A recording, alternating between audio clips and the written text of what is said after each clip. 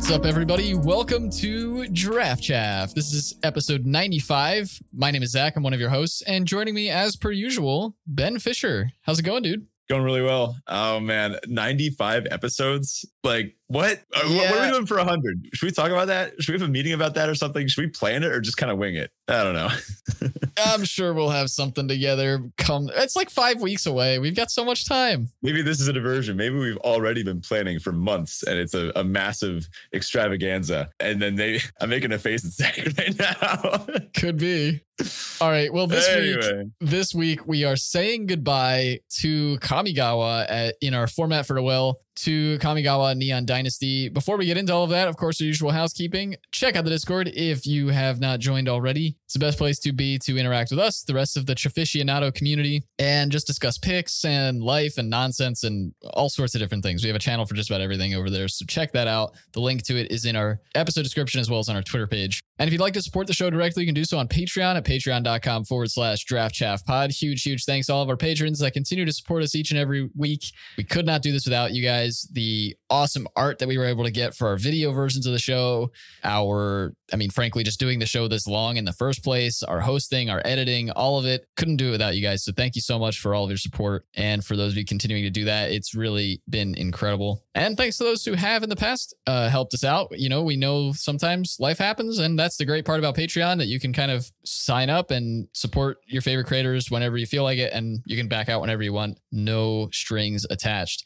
Perks over there include things like our Draft Doctor series, stickers, show notes, unedited recordings of the show, our Draft Chaff hero cards sent right to you, signed by both of us, and of course, access to our monthly office hours for those of you in the Squadron Hawk tier. Again, you can check that out at patreon.com/draftchaffpod. All right, on to our crack draft type thing. Ben, what do you have for us this week? Oh, I've got a pack one, pick one from Zendikar Rising. One of my personal favorite formats, one which I perform much better at than Kamigawa Neon Dynasty. This is one where I'm very confident that I know what I'm talking about. So it's a pack one, pick one, because this is up in quick draft for, I think, another few days at the time of release. And I've been jamming this set nonstop because, well, let's just say I'm grinding them. I think I entered Mythic at around 66-ish. And then thanks to some drifts, I was down into the hundreds. I think I'm currently drifted down to the past 200, but I'll climb my way back up. Don't worry. First card out of the pack, Vanquish the Weak. Solid removal spell, but it's not one of the best ones. This is the third best black removal spell at common, behind Subtle Strike and whatever the party one is, the 5-mana one that gets cheaper. So it's fine, but you really only want this if you didn't pick up another copies of the others. Next up, Tajuru Snarecaster. That's the 3-mana 1/4 reach. Don't play it. It's not good. Tajuru Blightblade is much better. It is a 1-mana 1/1 Death Touch. It is notably an elf rogue for those rare green rogue decks. This will show up in the green late game decks, particularly Kicker wants this sometimes if they need to stabilize on the ground while they land their bigger kicked threats. Next up, Smite the Monstrous. 4-mana instant. Destroy a creature with power 4 or greater. If you're playing a desperate slow black-white deck and you, again, didn't pick up the good black removal, I would play Practice Tactics over this one. Like, this is just too slow and clunky. And sometimes their creature that's really good will only have 3 power. So I don't recommend Smite. Out of this pack so far, I'm taking the Blightblade. Next up, we got Mesa Lynx. 1 of the white for a 2/1. And as long as it's your turn, it gets +0/+2. Notably, it is a cat. And it does not have any party subtypes. And that means it is bad. In this set, you want as many party subtypes as possible, making the old construct one of the pretty much the best thing you can ever hope to have. So Mesa Lynx, it's not a bad 2-drop. It's not a bad aggressive card. It wears counters well. It even wears equipment pretty well, but it doesn't have any party subtypes, and it just doesn't vibe with the synergy of the set. Next up, easy pick from this pack so far, Core Celebrant. 2 and a white, 1/4. Whenever it or another creature enters the battlefield under your control, gain a life. This is the crux of the black-white life gain deck. You want 4 of these. You want 8 of these if you can. Really, what decides whether your black-white life gain deck will be good or not is whether or not you can draft enough Core Celebrants. That's really it. Yeah, this was my favorite archetype in this format, and Core Celebrant did a lot of the work in that deck. Snap pickup right now. I'm windmill slamming this and moving on with my life. Yep. This is a kind of an uber combo with Attended Healer, the best 3 into 4 curve in the set, where you slam a Core Celebrant, make a nice blocker, gain a bit of life, and then the next turn you play, make a cat, gain 2 life off the exchange, and then every time you play a creature, you're gaining 2 life and making a cat. Like, that's just unbeatable. Next up here, Fisher Wizard. 1 in a red for a 2/1. When it enters the battlefield, you may discard a card. If you do, draw a card. If you have a Fisher Wizard in your deck, don't you dare play out that last land from your hand, because you will be very sorry when you do. I would say more reps in this format than most people, and I have made that mistake, and I do not make it now. As long as you have a Fisher Wizard, always sandbag that last land, because when you rip Fisher Wizard off the top, you just discard your lands, and then who knows, maybe you draw into something to get you out of whatever situation you're in. So Fisher Wizard, it does have the subtype, but this is one of the worst 2-drops that you can hope to have. There's much better warriors, particularly Grotag Bugcatcher, and I actually prefer Cheater Peak Ambusher over this as well. However, if you're looking for the party archetype, you do want maybe 1 to 2 of these in your deck, preferably 1. Ardent Electromancer does not pair well with this. If you go Fisher Wizard into the Electromancer, it only floats 1 red mana off the Electromancer. And unless you're playing like a 1-drop, I don't know, you would have already wanted to play your Sneaky Rogue, the 1 mana 1/1, whatever that thing's called. So I don't know. Fisher Wizard, you want 1 of, you don't want to take it first. Still on the Celebrant. Next up is Expedition Champion. This is often part of some solid black-red or red-white warriors or party decks. And it's not too hard. It's pretty normal even if you are playing like black-red party, it's pretty normal that you will have a like another warrior on the battlefield. Thankfully, Stonework Pack Beast counts as everything. So for example, if you go the 1-drop rogue into Stonework Pack Beast into Ardent Electromancer, that would float 3 red mana. Then you could cast the Expedition Champion off of it. And that's, just another reason why the Stonework Pack Beast is amazing, because this will count that as a warrior. And then your Expedition Champion is just a 3 mana 4/3. And this thing hits hard with other warriors. This will kill your opponent pretty quick. Next up is Dauntless Survivor. That's 1 of the green for a 1/1 ETV. Put a counter on something. Nope.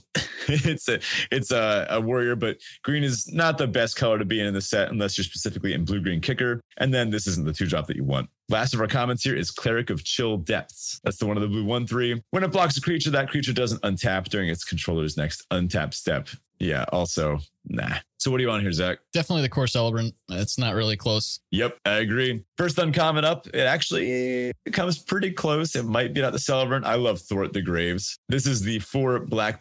Return up to 1 creature and then up to 1 party member from your graveyard to the battlefield, and it costs 1 less for each creature in your party. So it can be a little bit annoying because sometimes the time you want to most reanimate 2 creatures is after your board has been dealt with, meaning that it'll likely cost a full 6 and not less. But, when you are ahead, this will just really close out the game.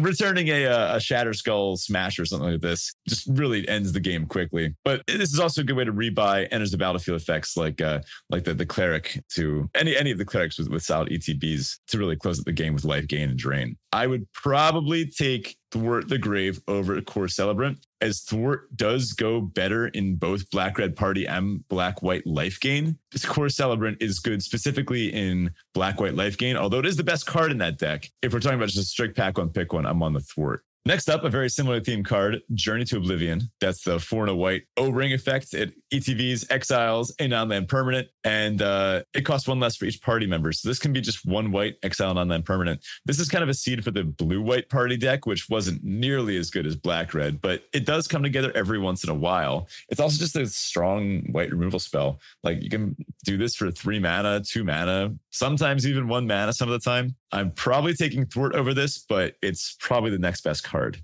Bane Veil. It's our MDFC for this pack. 1 and a blue. Creatures your opponents control get -2/-0 until end of turn. And on the back is a land that enters tapped and taps for blue. This is one of the worst MDFCs in the set. It's very good, but I'm still taking Thwart. What are you on so far? Yeah, I'm still torn on the Core Celebrant. I think because it triggers on creatures and not clerics, I put it a little bit higher in non-cleric decks. But Thwart is really good. Journey to Oblivion is also very good. My worry about passing the Core Celebrant is that you're just signaling to the person you pass to that I'm not interested in playing clerics. So while Thwart does go better in multiple decks, I feel like by passing a Core Celebrant, you're cutting yourself off of one of those decks in the next pack. Maybe that's overthinking things, and maybe that's not a reason to pick a potentially worse card. I may be just trying to justify the Core Celebrant pick to myself, but I do really like that card. So I'm pretty torn. Thwart or Core Celebrant, I'm not decided. Yeah, those are definitely Oh, I like what you said about how this kind of is a signal. Now, usually we don't worry too much about what we're signaling to the people next to us, but Core Celebrant is the crux of the deck. If you're in clerics, you need as many of these as possible. It's unpassable if you're already in black-white. So, I don't know. Tell you what, why don't I just save you the decision and tell you about our rare, or rather our mythic Angel of Destiny. That is the 3-white, 2/6 flying double strike. Already just dope. And it's an angel and it's a cleric. Whenever a creature you control deals combat damage to a player, you and that player each gain that much life. Yeah. But at the beginning of your end step, if you have at least 15 more life than your starting life total, you win the game. Nice. So this is a weird one. It turns all of your damage into life gain for both you and your opponent. So what that does for your opponent is it kind of locks them at whatever their current life total is. If you play this and then hit them with like a 4-mana 4/4 flyer or something, they'll take 4 and then gain that 4 back. And then you will gain that 4. So rather than creatures you control dealing damage to your enemies, it's almost like they only give lifelink to you. I don't know. It's a bit of a funny effect. But with the other life gain effects, such as Core Celebrant within white, it's not that hard to get 15 extra life. I actually did slam this card because it's, obviously awesome. And I immediately won a game off of the Angel. It's amazing. Love this card. Yeah, it's really solid. It was a wacky one at first when the set came out to like wrap your head around, but it's a really solid card. And then when you get that Core Celebrant, Attended Healer kind of combo going, it's really easy to win with this card. So definitely slamming it here. I think if that wasn't in the pack, I'm still torn between the Thwart and the Core. It's really tight. And I think, a lot of times when we draft, we talk about the first like 3 or so picks being pretty much just power level picks. Mm-hmm. Like don't think about anything else and just take the most powerful card and then work out from there what you should be taking to complement those couple of cards. I don't know that I'm doing that here because like you said, Core Celebrant is such a crux to that deck. It does technically fit into other decks, even though it's much worse in the non-cleric decks. Yeah. And, when we talk about cube drafting, a lot of times we talk about looking at cards that are not replaceable, like cards that don't have replaceable effects. Core Celebrant doesn't have a replaceable effect. Yeah. You can find other reanimation. You can find other removal. There is no other card like Core Celebrant in the set. So that also leans me into trying to take that first, but you are kind of marrying an archetype early on. Whereas if you took Journey or Thwart, you're not doing that. So probably still correct to take one of those two. I'd probably have taken the Core Celebrant if the Angel wasn't in the pack. Yeah. For all the rules learners out there that are thinking it, technically Cleric of Lifespawn is a moderately similar ability, but it only triggers off of clerics. And at that point, you are deep into black-white. So the point is moot. Just a note about Angel of Destiny, that first ability is triggered. So it's not simultaneous. It's not like a replacement effect. So you do deal damage with Angel of Destiny. So if your opponent is at, say, 2 life, you can just attack them with this and it'll still kill them. I did have that come up in a game. And I actually had a game where I didn't play the Angel because I wanted to just beat my opponent with damage rather than try to do the wacky life gain thing. So lots of cool lines that come from the Angel. One of my favorite cards in the set, and it did contribute to my my 7-1 trophy deck that y'all can see in the trophy channel. #humblebrag. All right, with that, on to our Teferi Tibble. This is our Roses and Thorns style segment where we share a high and a low from the past week. So Ben, what was going on? Teferi Tibble. Right. So I'm on spring break. As of the recording of this episode, today is my first day. In fact, I just got done school like a few hours ago and we're recording. So that's a good time. I saw a great movie this week. I saw Everything Everywhere All at Once, and it is mind-blowingly good. I recommend every single person listening to this go see it. It's a little bit crass. It's a little bit irreverent, but it is also so meaningful and so much fun. And one of the most vivid and unforgettable movie experiences I've seen in a while. I'd love to hear people's thoughts on it if you've seen it as well. But this is one that I felt like it particularly captured my brand of humor and outlook on life. So it's always nice to see something as good as that. Now, my Tibble, things are busy. I have a week off for break, but it's already filling up, and I suspect that it's not going to be much of a break. Another downside, Zach, you probably saw this, but the New York City bombing, man, that was brutal. I was actually at that station just like 2 days prior or something like that. And it was just kind of a bizarre thing to think about. Terribly sorry for all the folks involved and to the families of those that lost their lives there. But man, the NYPD, their budget is like the same as some militaries. And it's like, man, we still can't prevent these kind of tragedies, then things got to get better somehow, right? Yeah, it was definitely a dark moment to read about that. And luckily I wasn't close to it at the time of it happening, obviously. So that was great. But yeah, hearts go out to anybody who knows anyone or was affected by that attack. It's, yeah, really saddening. Anywho, what is up with you? All right. So my Teferi this week is that I had an interesting interaction at work. I think I mentioned last week I was working on an exam for a certification I was trying to get for work, and my results came back and I did get the certification, and it was for a cloud architect with Google Cloud. And I didn't post about it. I had told one of my upper management folks, I got the cert, and they did like a shout out thing. My work Slack has like a cool little shout out bot that you can shout people out for doing things that you think is worthy of being shouted out. In any case, one of the guys at work who recently had been talking to me about Magic just posted, instead of saying like congrats or anything like that, just posted a picture of Cloud Blazer as a response to the shout out. And I was like, okay, all right, I like this. So I'm officially a Cloud Blazer, I guess. Really cool. Also phenomenal cards. So it is a really good things all around. My table is that for the first time in my entire life, I have no Easter plans. I'm just going to stay at home with my dog, make myself a beef Wellington, and enjoy the day. Hey, that sounds like a really good plan, actually. Yeah, that's what's going on. No plans. I otherwise would be going home, but I don't have a car. So getting to visit my parents is very difficult at the moment. Every time I hear beef Wellington, I think of our friend Luke, who his longtime handle on like social media and things has been Weef Bellington. And I can never see or hear or think of beef Wellington without like thinking, isn't that pronounced Weef Bellington? And then I go, wait a minute, what am I saying right now?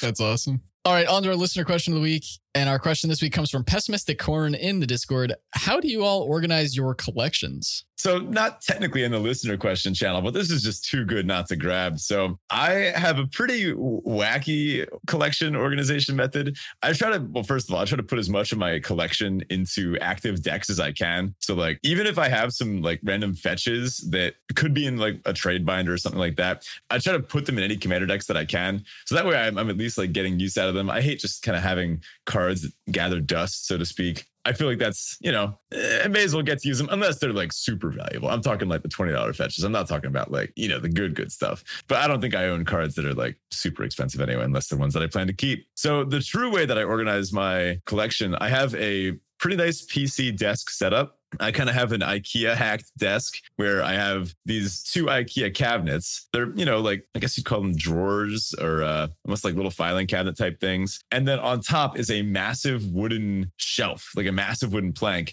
upon which rests my monitors, my keyboard, all that good stuff. And then my Magic setup, which is a webcam pointing downward at a nice mat for over like webcam commander, that kind of thing. And of course, my tower. Now, in one of these drawers that supports the main desk, I've dedicated to Magic. So I have a drawer for my play mats. I have a drawer for my dice. I have a drawer for some of the, for my like active commander decks. And then I have two drawers at the bottom that I use entirely for storage. And within the bottommost drawer, I have 7 of the old fat pack, I guess, boxes that they used to come in. And they are hyper organized. I have them broken down by color. I used to have them broken down by rarity, but I've been slipping up by a little bit. But I have them broken all down by color and everything. So within all those, you can find lands, tokens, cards, and everything. And I actually do have a strategy where any cards that I don't think I'm going to need, like bulk commons left over from draft or a pack that I cracked that was kind of junk, what I'll do is I'll take those, I'll bring them to school, and I'll put them in like the student bin where they can just grab cards and make decks out of those.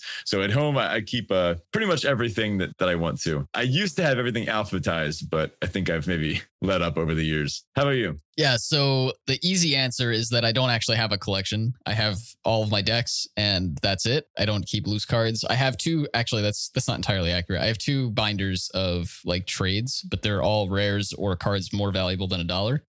What I used to do was I had a big cardboard box basically that had separations or slats or whatever to separate out. I think it had 5 of them, so I could fit a row for each of the main colors. And then I would keep a separate box for lands and multicolored and colorless stuff. I gave all those to Ben for his school, so I don't have those anymore. Very honorable. I have only my like 6 or so commander decks, my modern deck, and 2 trade binders. My commander decks are in like a toolbox basically. And actually the prof has a good video on this exact box, but essentially it's just like a toolbox with these cool little plastic cubbies that are perfect size. It just so happens they're perfect size for Magic cards. I think they were designed to like hold screws and nuts and bolts and stuff, but they hold Magic cards very, very nicely, and it like clips shut. And yeah, so that's what I use for my commander decks. But otherwise, I don't have a collection of like loose cards. The toolbox is awesome. Like it's such a great hack. And I wonder, I don't know who first figured it out. I think it probably gained popularity on Reddit and then made its way around Magic community. But those of you that have a ton of commander decks or just decks, look into it. We can like link the professor's video in the Discord or something.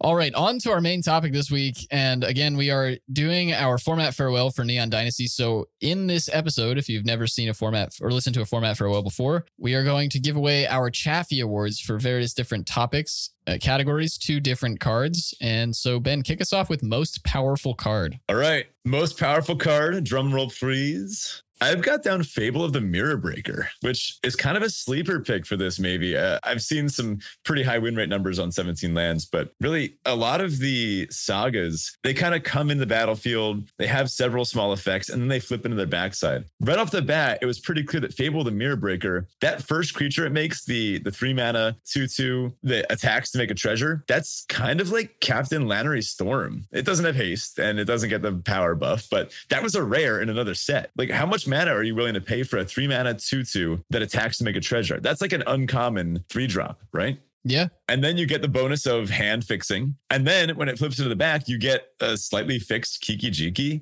that's amazing with all the ETB abilities and leaves the battlefield abilities and everything cool from this set. So honestly, I found the most individually, like the most scary thing my opponent can play that I'm like, oh man, I need an answer, or the power that they're going to gain from this card is going to be insurmountable. Like in the immediate sense, there are certainly more powerful, maybe late game cards. There's these mythic dragons, right? But the one that I am probably most terrified in the moment to see is Fable the Mirror Breaker. I also have some runner-ups, the Kami War and Behold the Unspeakable. Notably, these are all sagas. Sagas were really where you're supposed to be this set. Yeah, I agree. Kami War was my pick for most powerful card as well. Just seeing the run you had with it alone was enough for me to be like, oh, this is a real card in this format. I had definitely brushed it off as something that was like, haha, commander card, because it's 5 colors. And like, how often are you getting to do that in limited? But this set definitely supported it. Mm-hmm. Next up, our Chaffee for the most annoying card. I've got Tameshi Reality Architect. Oh man, what a card. So here's how this is also a very powerful card. Possibly even like in the late game, like stronger than Fable. But just the way Tameshi works, that the play pattern of Tameshi is that your opponent plays Tameshi. You look at your hand, you see if you have a removal spell that can kill it. If you do, you untap and you kill it. If you can't, you are well aware that you're going to lose in 10 turns, because Tameshi doesn't kill you right away like Fable the Mirror Breaker does. Tameshi kills you in 10 turns after gaining insurmountable card advantage, gumming up the board, doing all this nonsense card draw and bouncing and replaying lands. And somehow my opponents had it way more than I did. That's all. Yeah, for me, it's the entire invoke cycle. Not because the cards themselves are annoying, but because they're all 4 colored pips. And it just doesn't feel like you should be able to cast those in draft, like ever. And I've seen people splash these in 3-color decks. Like, you can definitely play them in decks that you otherwise, like in normal formats, you should not ever be able to cast these cards in. And that's pretty annoying to me. I guess the same could be said for the Kami War, but come on, 4 colored pips in a 3-color deck like that. And I have seen that more than once. Like, it's not an unnecessarily uncommon thing to see. Guilty.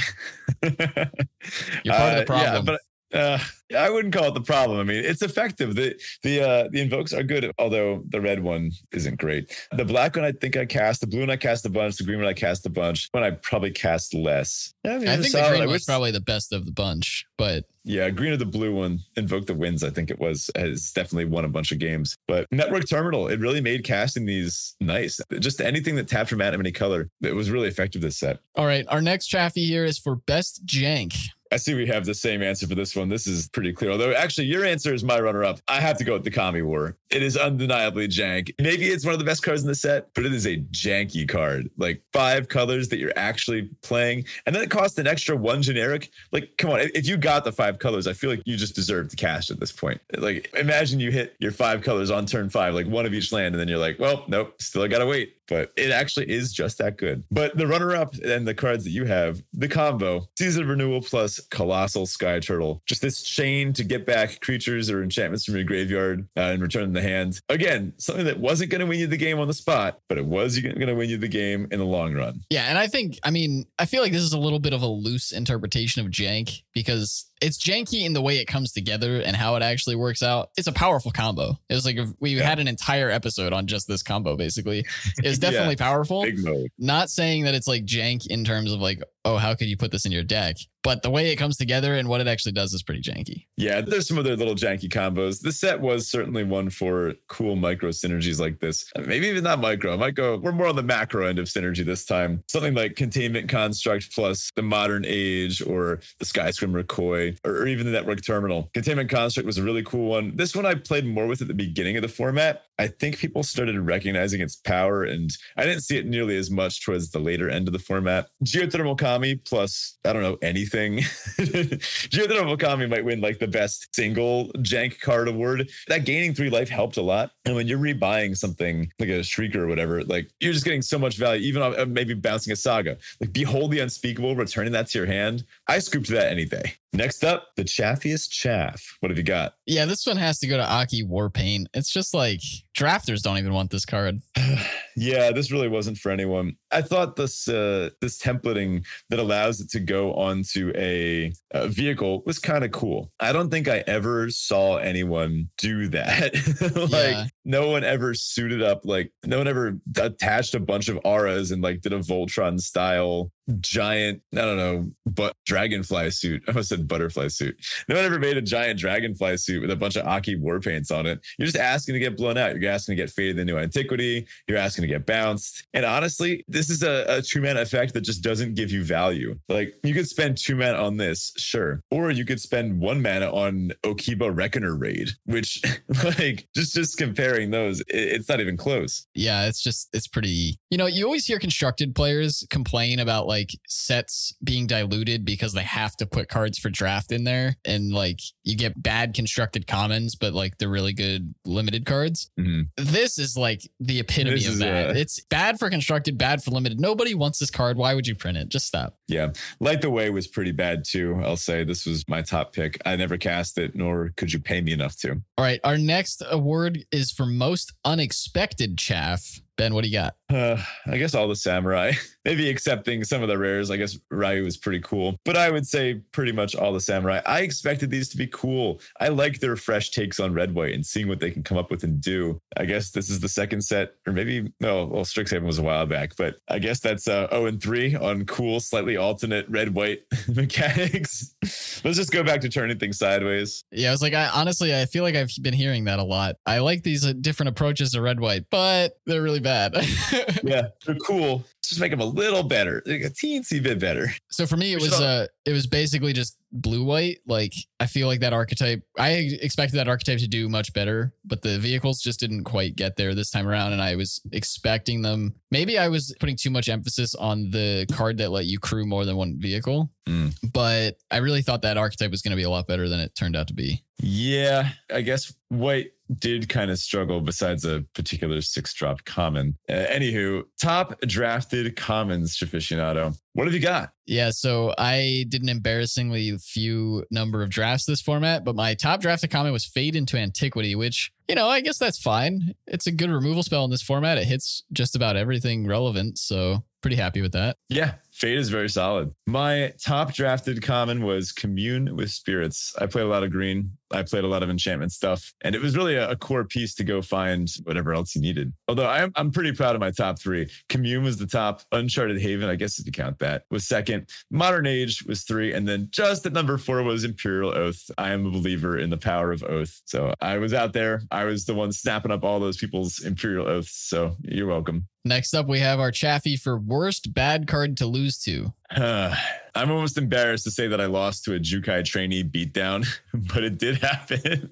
Yeah, sometimes those green decks, they could get off to these kind of more aggressive ninja-y starts. Ones with the coiling guy and Jukai trainee, and maybe even the rare, the 5-mana 6/5, just smacking you over the top for 1 million damage. And green could just go kind of fast in the set. And yeah, I'll admit, The old Bushido ability on Jukai Trainee did occasionally make it hard to block. I never fell for it. I never blocked with a 2-2. But, when it takes a 3-3 to trade with that thing, sometimes it can just keep getting in for a while. Yeah, I don't think I had anything worse than that. I'm going to agree with you and say that Jukai Trainee is probably the worst bad card to lose to. I at least never came into a situation where anything was more quote unquote embarrassing than dying to one of those. So well done. You take the cake. Yeah. I was also pretty embarrassed to lose to a Futurist Operative, the 4 mana 3-4 that when it attacks becomes a 1-1 unblockable. I mean, yeah, like it's cool. It's fine. It's a neat effect. They can untap it to smack you for 3 unblockable. It just feels so embarrassing when your opponent's dumping like 6-9 mana into this thing, and then they just keep smacking you over and over, and you just never draw your kill spell, or you never can out aggro it, or you never can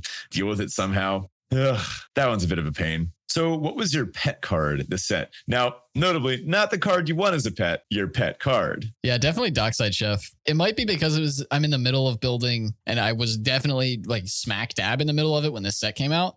But I've been building a quote unquote kitchen commander deck, which I'm actually calling Good Eats, but it's all about food and such. So Dockside Chef was really cool for that. Obviously, he's a chef. Looks like he's got a really cool bowl of ramen there. And the effect is just solid. It's a really good limited card, really good commander card. I'm just excited to see it as a card, period. Yeah, good answer. For myself, I actually have a few.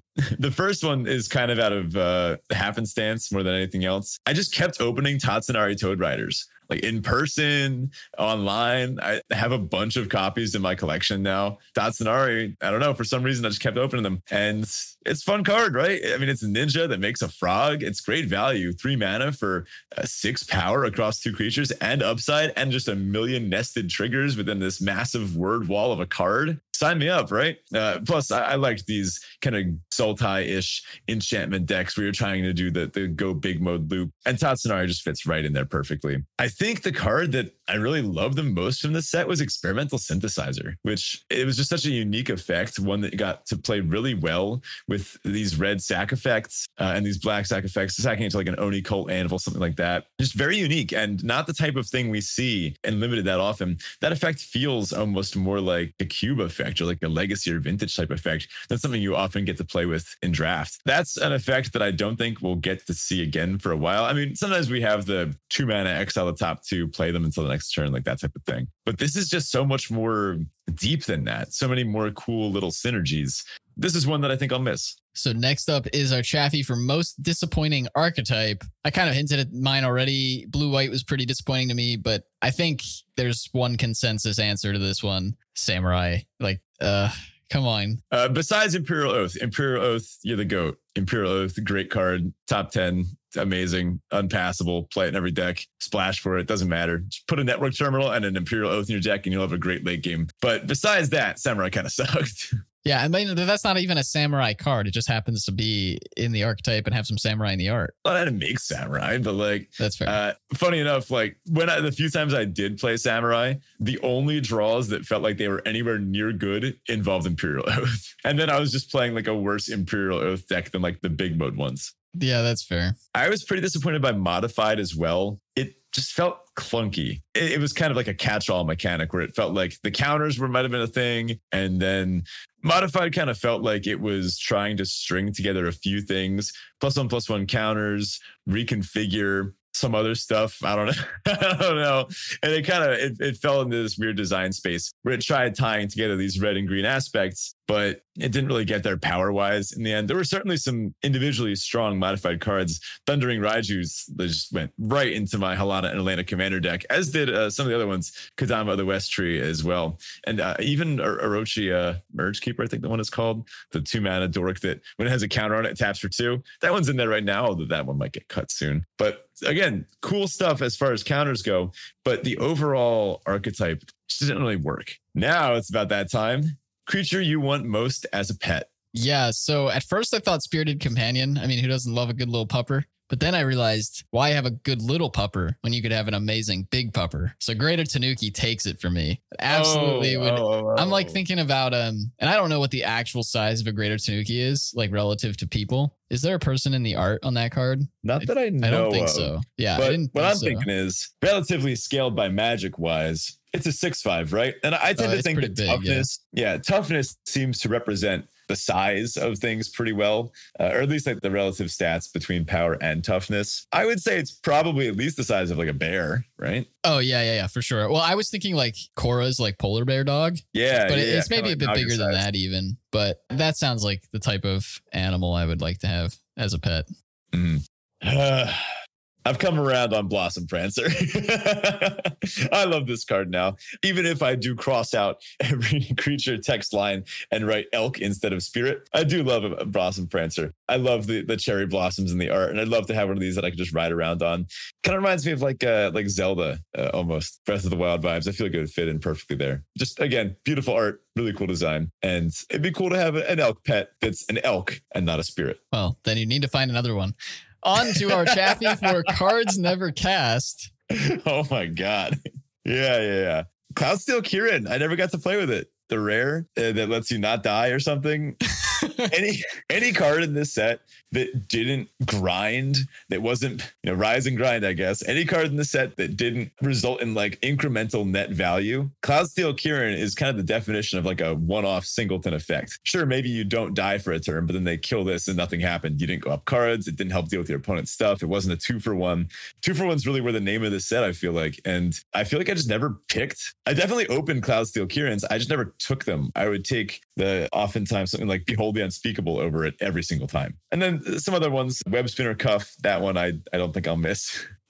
But I never got to play with Kaito Shizuki. A little disappointing. I played Ninjas a few times, but I just never happened to pick up a Kaito. Probably because not a lot of people tend to pass Kaito. Yeah. So I just went ahead and wrote in all of them for this section. I drafted an embarrassingly few number of drafts in this format, so there are a lot of cards that I did not cast. Ones that I'm most disappointed to, I would have loved to play with some of the other dragons. I got to play with Kyrie in pre-release, and Kyrie was really cool, but it would have been cool to play with some of the others. I know I saw Kyodai do some work as well against me, but yeah, I don't know. There was a lot of fun stuff going on in this format that I didn't really get the opportunity to mess around with. Yeah, the dragons were really well balanced for this set. Despite being the mythic dragon kind of headliners of the color, they were definitely nowhere near unbeatable. Like, you could have your opponent slam a dragon and you could go, okay, I actually can deal with this, but it's going to be good for them. Like, it is a good, solid 2-for-1. Whereas some of the other effects in the set, you can maybe prevent your opponent from getting the 2-for-1. The dragons are pretty much guaranteed, unless you could maybe like arrest one of them or something. Overall, yeah, they're pretty fun. Ooh, man, we got a fun one here. Now, we've done away with our usual kind of end of the format question, and we've replaced it with a slightly different version of said question. So, Zach, would you rather draft only Samurai forever or never draft this format again? Skip.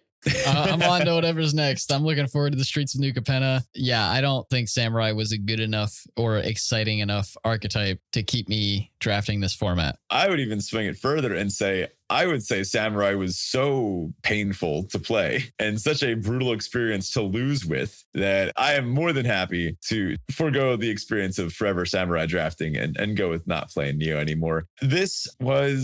It was not my favorite format. And I hate to say it because some of the effort that went into everything that wasn't the gameplay. I enjoyed the draft experience more than the gameplay experience, I would say. It was just kind of disappointing when like a great Samurai draft experience turned into crappy gameplay. So everything behind the scenes, everything regarding the design and execution of the set has been one of my favorites in a long time. Everything about the trailer and the cultural consultants brought in for this and the aesthetics, the art, the way it was all presented, fantastic. I am so happy they managed to like land this set. At this point, we're solidly in our next question, which is last thoughts on the format. I'm very happy that they managed to pull this off. Like when I first heard we were going back to Kamigawa, I'll admit my first thought was, oh God, it's going to be racist.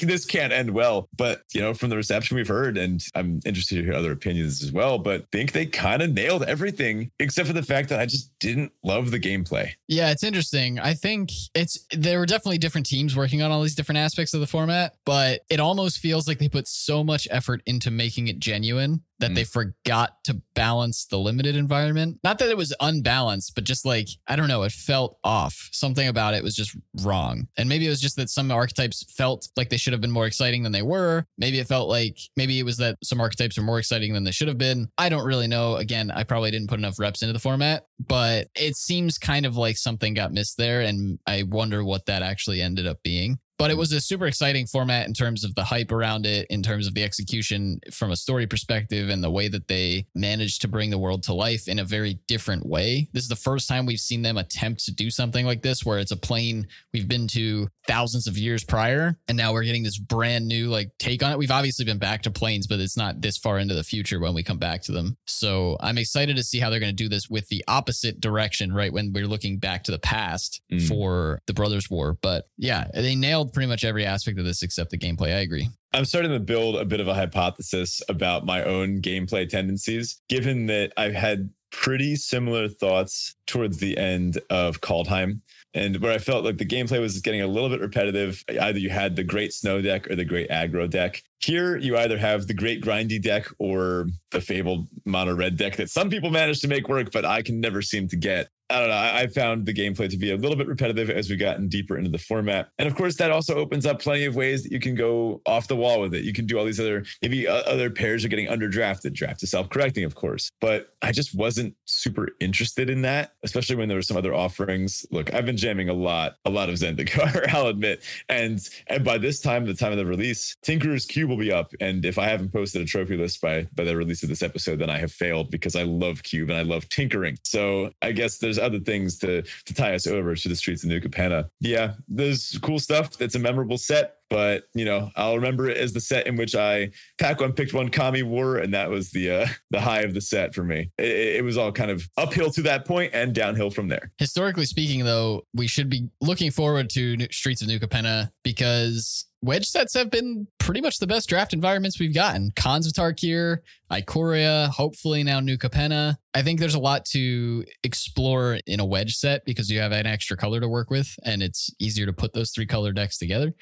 So what are you looking forward to with New Capenna? Ooh, 3 colors. I love 3 color sets. Something about the individual combinations of wedges, it just kind of ticks like a check mark in my head, where I just really, truly enjoy seeing these colors come together into a triplicate as opposed to a pair. I think I'm probably most excited for Cabaretti. I like creatures. I'm a creature kind of guy. And we were talking before the show, I am a pretty Naya tending mage. I do tend to play a lot of green, a lot of white. And in limited particularly, not necessarily in constructed, but in limited particularly, I do tend towards red because I do tend to like to end games pretty aggressively. Also, a reason why I didn't get along with Neo super well. Sweet Planeswalkers so far. And shield tokens, that's so cool. Probably some of my favorite spoilers, just Fleetfoot Dancer. So I've uncovered a little secret here. It's not so secret, but I feel like I have to point this out, as I was kind of the one that made notes of this regarding the kind of paired dance mechanic back in Innistrad. I've noticed that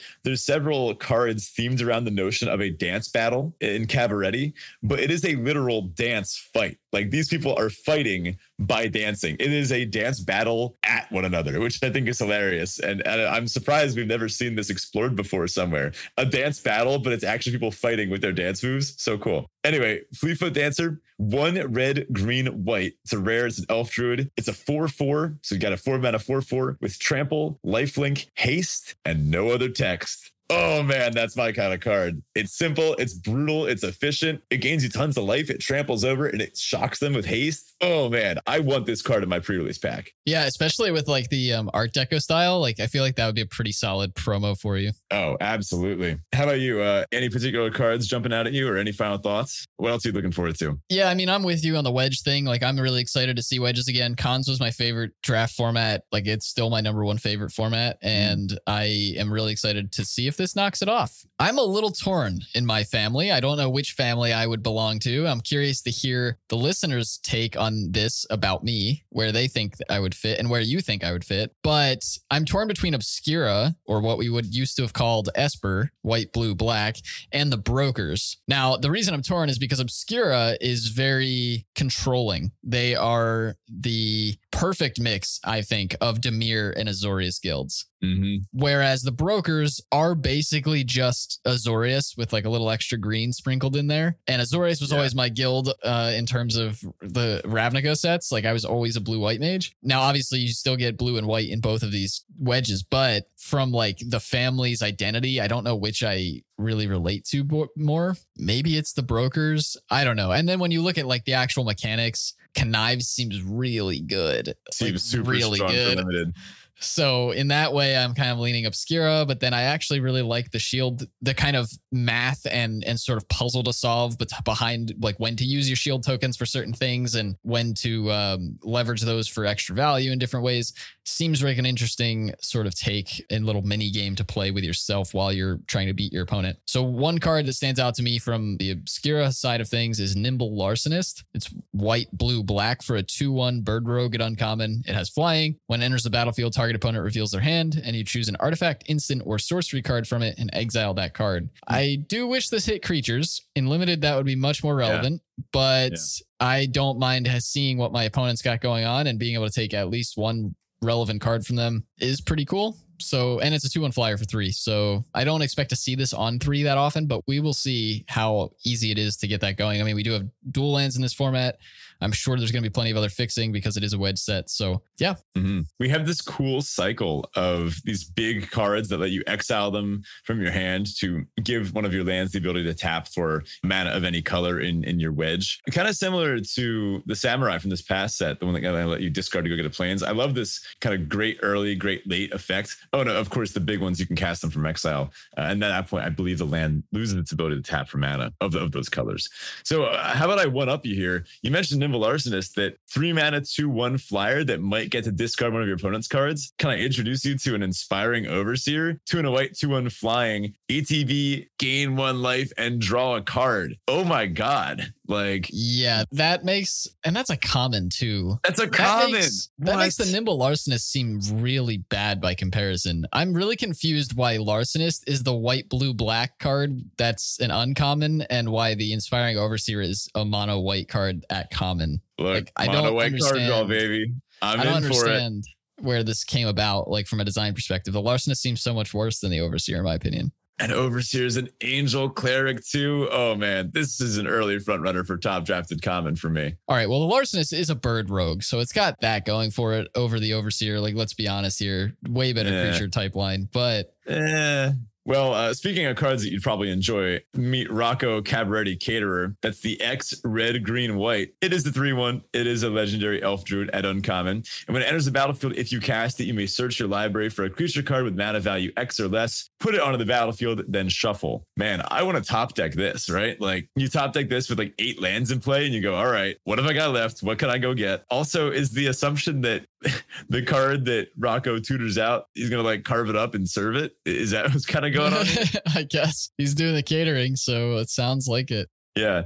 Very sad that this probably won't wind up in your food themed deck. It's a literal caterer, and the flavor text is pretty great. They wouldn't admit it, but some people join the Cabaretti just for the food. Yeah, that's pretty great. Yeah, unfortunately, it doesn't work color wise for my my food deck, but there are a lot of good. I think there's a lot of good flavor with the Cabaretti. Unironically, a lot of good flavor with the Cabaretti deck cards. Oh yeah, I'm loving Cabaretti. The dance party until the end of the world, I guess, until the Halo runs out, or whatever's happening. I got to catch up on the lore. I think at this point, I believe all the stories are released. Maybe now that I'm on break. Early. Yeah, I think I'll finally have time to catch up. I'm pretty sure they were doing like 1 release a day each day for the past week, maybe. Okay, interesting. Which is weird because it used to be like once every 2 weeks or once every week at least. I would remember that sometimes you would get story spoilers from like the full card set release, like long before the story actually came out that related to that card.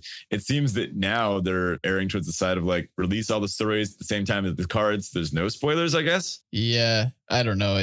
They're changing things up for sure. Mm-hmm. One last card that I wanted to bring up here was Jewel Thief. This is 2 and a green for a 3/3 cat rogue at common. It's got vigilance and trample. So yeah, so 3 mana, 3/3 with vigilance and trample. And when it ETBs, create a treasure. These commons are pushed. That's really, really cool.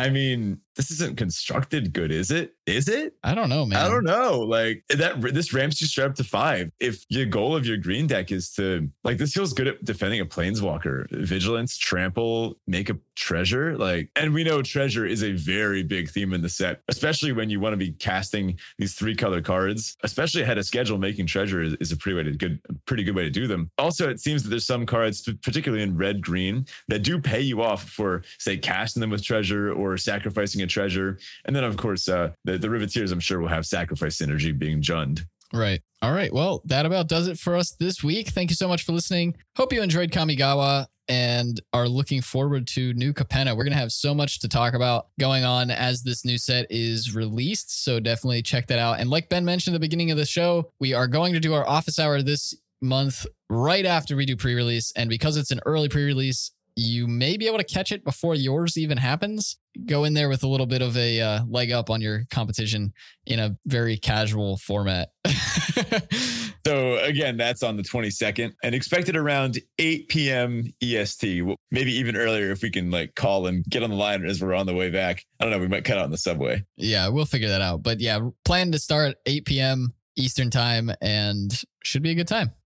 So, got an interesting news this week. Okay. A long time ago, I bought at a thrift store some of those old McDonald's collectible mug glasses. You know, those like, you know how McDonald's and like Burger King, in like the 80s and 90s, they would have those collectible glasses and such things? Sure. My family's got a bunch of the old like Star Wars ones. This week, I saw an article that says that there's one particular glass in that line of like, I think it was like Garfield ones that happens to contain over 1,000 times the recommended amount of lead. And I think something like 10,000 times, or it's like an unrated thing in the United States because I think it's banned, like an unknown excessive amount of cadmium, which is a little bit radioactive. I have had, it turns out, this very mug sitting in my bedroom, relatively close to where I sleep for months.